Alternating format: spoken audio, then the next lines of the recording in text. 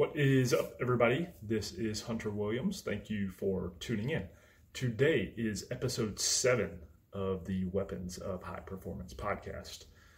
Today, I'm going to be talking about decision making. And this is going to be a little bit more, not so much of a sciencey episode, but more of a mental framework episode. Again, this show is all about tactical framework for achieving greatness.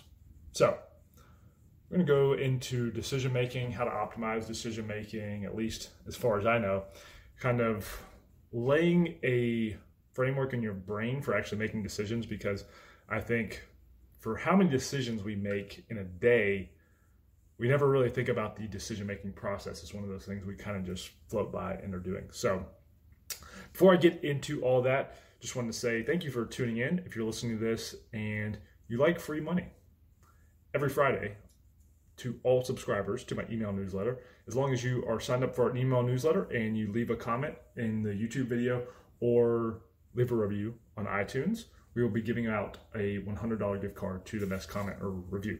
Again, to get it, you gotta be signed up for my email newsletter. So sign up below. Promise I'll never spam you, sell anything like that.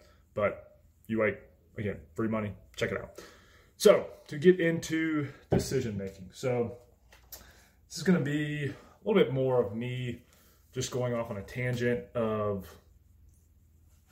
what I think about decision making, my experience with it. Again, there's probably a lot better people out there that are more qualified than me to talk about this, but it's something that I think about a lot and wanted to dive into. So the first thing I wanted to talk about is the amount of decisions our human brain is faced with today versus other points in human history. So I talk about this to people that I work with and everything at different times. And every time I talk about this, they kind of go, I never really thought about it in that way.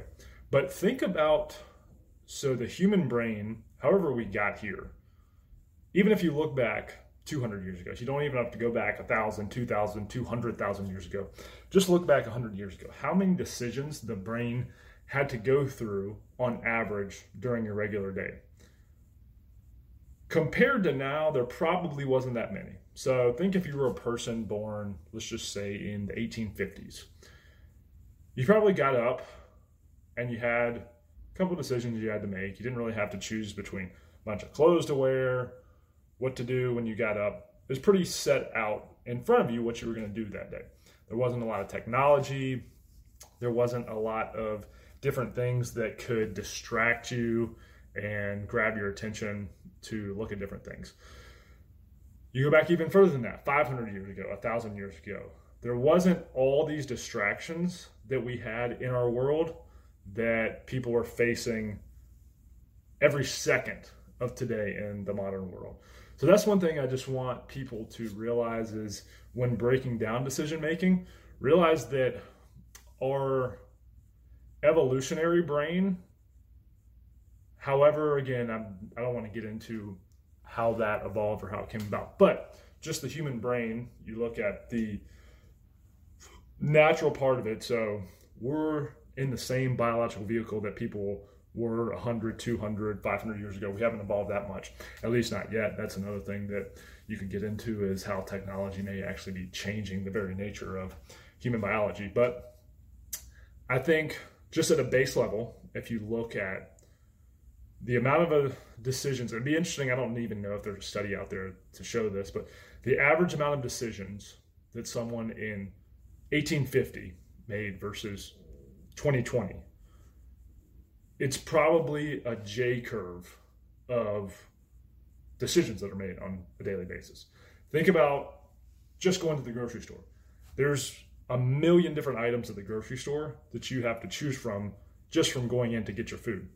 In 1850, all you had to do to get food was go outside and you probably grew it in your garden, or there was a market with 10 different things and you just went there and got whatever you needed. Even going back to hunter-gatherer times, you went out, you found food, you brought it back. There wasn't going to the grocery store, having to pick between 7 different types of organic chicken to get the best type. So that's one thing I think it's really important to just realize that in our day and age, you're going to be faced with decisions on a level that the human brain has never experienced before. The great thing is when you realize that, you can be on guard against all the different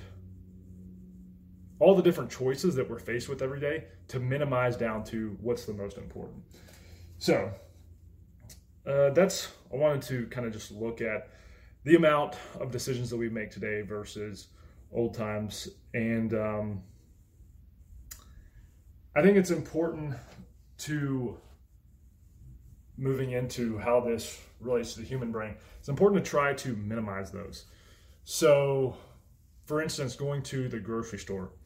If you just go into the grocery store willy-nilly, don't have a plan, don't even have a list written out, don't really know what you want, it's almost going to be overwhelming trying to sort through and think, okay, what do I need? And then you have all of these different options in front of you, and you're trying to sit back and say, okay, do I need this? Do I need this? Do I need this? By the time you're out of the grocery store, evolutionary, biologically speaking, your brain is almost scrambled because of how many decisions it just had to make. So one of the most important things you can do is try to minimize that. And it doesn't even have to be in things related to work, but just in other areas of your life. I think it's amazing, at least when I've made a conscious effort of this, of how much better focus I was able to have on the things that I actually wanted to focus on when I minimized the amount of decisions that I was having to make outside of my work or whatever you're trying to achieve goal-wise. But anyway, so how do we avoid these unnecessary decisions? Well, I think one of the most important things you can do is write down and focus on what's the most important for your day. So this is going to kind of go into intention and planning. If you're intentional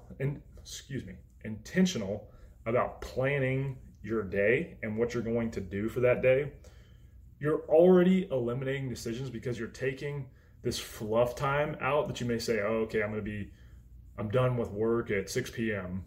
or whatever, and I'm just going to chill. Well, that actually creates more decisions in your brain. So if you get up in the morning and actually write down what you want to accomplish for that day, and then you work on doing it, already by doing that, you're eliminating a lot of decisions you have to make that may come up. Then you can get into different areas. So I think one of the most important and underrated areas of doing this is planning your food. And it sounds kind of funny to say, but think of how much energy humans waste just planning their meals. So how much energy is wasted when someone wakes up and they think, okay, I gotta get breakfast. Well, I don't really know what I want. I can go here, I can go here, I can go here, I can go here. By the time you even get food into your body, your brain has been exhausted from having to sort through 72 different options to choose. Even if you're not looking at a restaurant, even if you're just choosing from in your house, if you have 13 different things that you can eat for breakfast, you're exhausting. Okay, I got to do this, I got to do this. Whereas opposed to if you just have one thing and you just allow for that to have, you don't have to worry about it. And so there's extra space in your brain to focus on things that are important. Another thing that people probably do is lunch. So where do I eat lunch? What do I eat for lunch? If you actually plan at the beginning of the week what you're going to have for every single lunch, and even prep the food that you have that makes it easy to it, and in that case, especially to avoid different types of bad food that you may get from a restaurant or something, the amount of headspace you're going to have when you don't have to worry about 20 minutes of planning, okay, I've got to eat here, okay, what's their menu look like, I got to do this.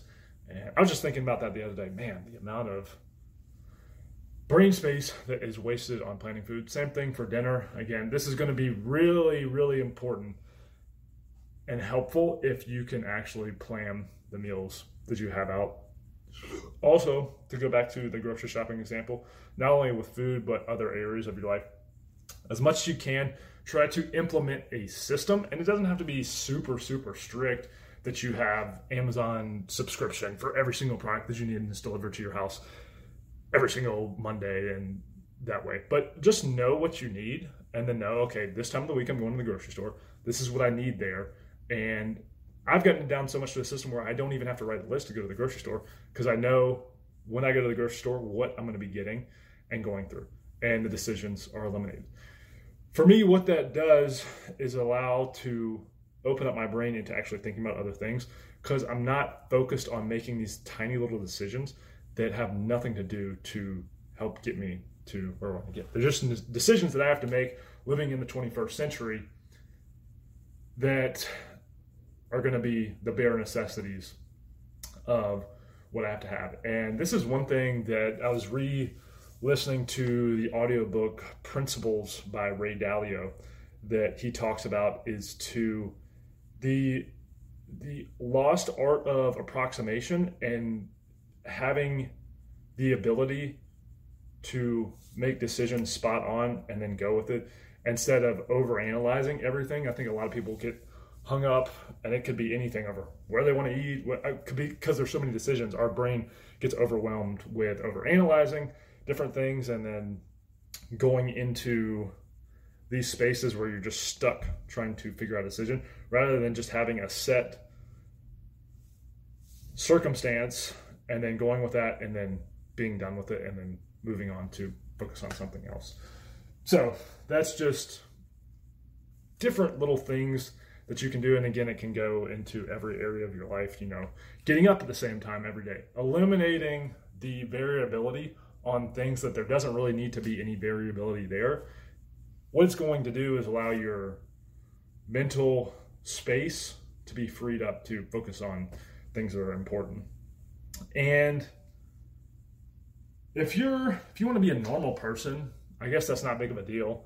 You can just kind of go about your life and make the same routine decisions that everybody makes. But if you want to be a high performer, I think this is one of the more important things that you can do, is realize the amount of decisions that you have to make every day and then minimize those to optimize to have a better brain space when the time comes to make important decisions. So I think it's really important that being a high performance person, that you eliminate unnecessary decisions in your life. If you look at what makes, if you break down everything, why are the most successful people in the world successful? They have the same amount of hours in the day as every single person, the poorest person in the world to the richest person in the world, from the saddest to the happiest. Everybody has the same amount of hours in the day. Almost this day and age, the same access to information with the internet. So why are some people more successful than others? Why are some people millionaires at 23 and some people are broke at 55? I think a lot boils down to decision making. If you can optimize to make the right decisions, so it's a decision in and of itself to try to eliminate decisions, or are you going to decide to take decisions that are unnecessary out of your life? And then from there, focusing on, okay, these are going to be the important things that I want to focus on and make a higher level decisions at. And then improving that to allowing whatever it is that you want to achieve in life. So as a high performance person, I think one of the biggest things you can do is ask yourself the right questions and then optimize for the right type of decisions. So if you think about it, someone that's just barely scraping by, the decisions they have to make are very low level in the sense that they're thinking, okay, I've just got to do this to do this. But when you can increase the importance and the level of decisions that you're making for yourself, naturally you're going to become more successful and a higher performer because you're focused on things that are improving rather than things that have no relevance. So thinking about, where am I going to eat today? Where am I going to do? And I think there's something to be said for the sanctity of your mental space, to eliminating all of that from your brain. You can focus the horsepower of your brain onto things that are actually important. So again, just as a high performer, that's one thing that's going to be really necessary to do. And people will talk about minimalism, and I think there's something to having decision minimalism where you are doing away with everything that doesn't necessarily have to do. I think this will help explain it better.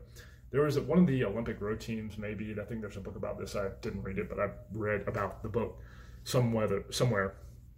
And one of the things they focused on, they would always go back to whatever they were doing in their practice, training, everything. They would say, does it make the boat go faster?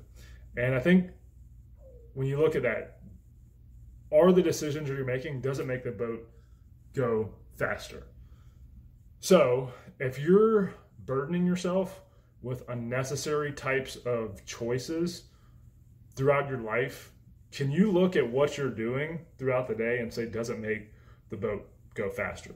So are the decisions that you're making at any given time making the boat go faster? And to a certain extent, you're not going to be able to do every single second of the day to make perfect decisions, but are you eliminating the things in your life that you really don't need decision-wise?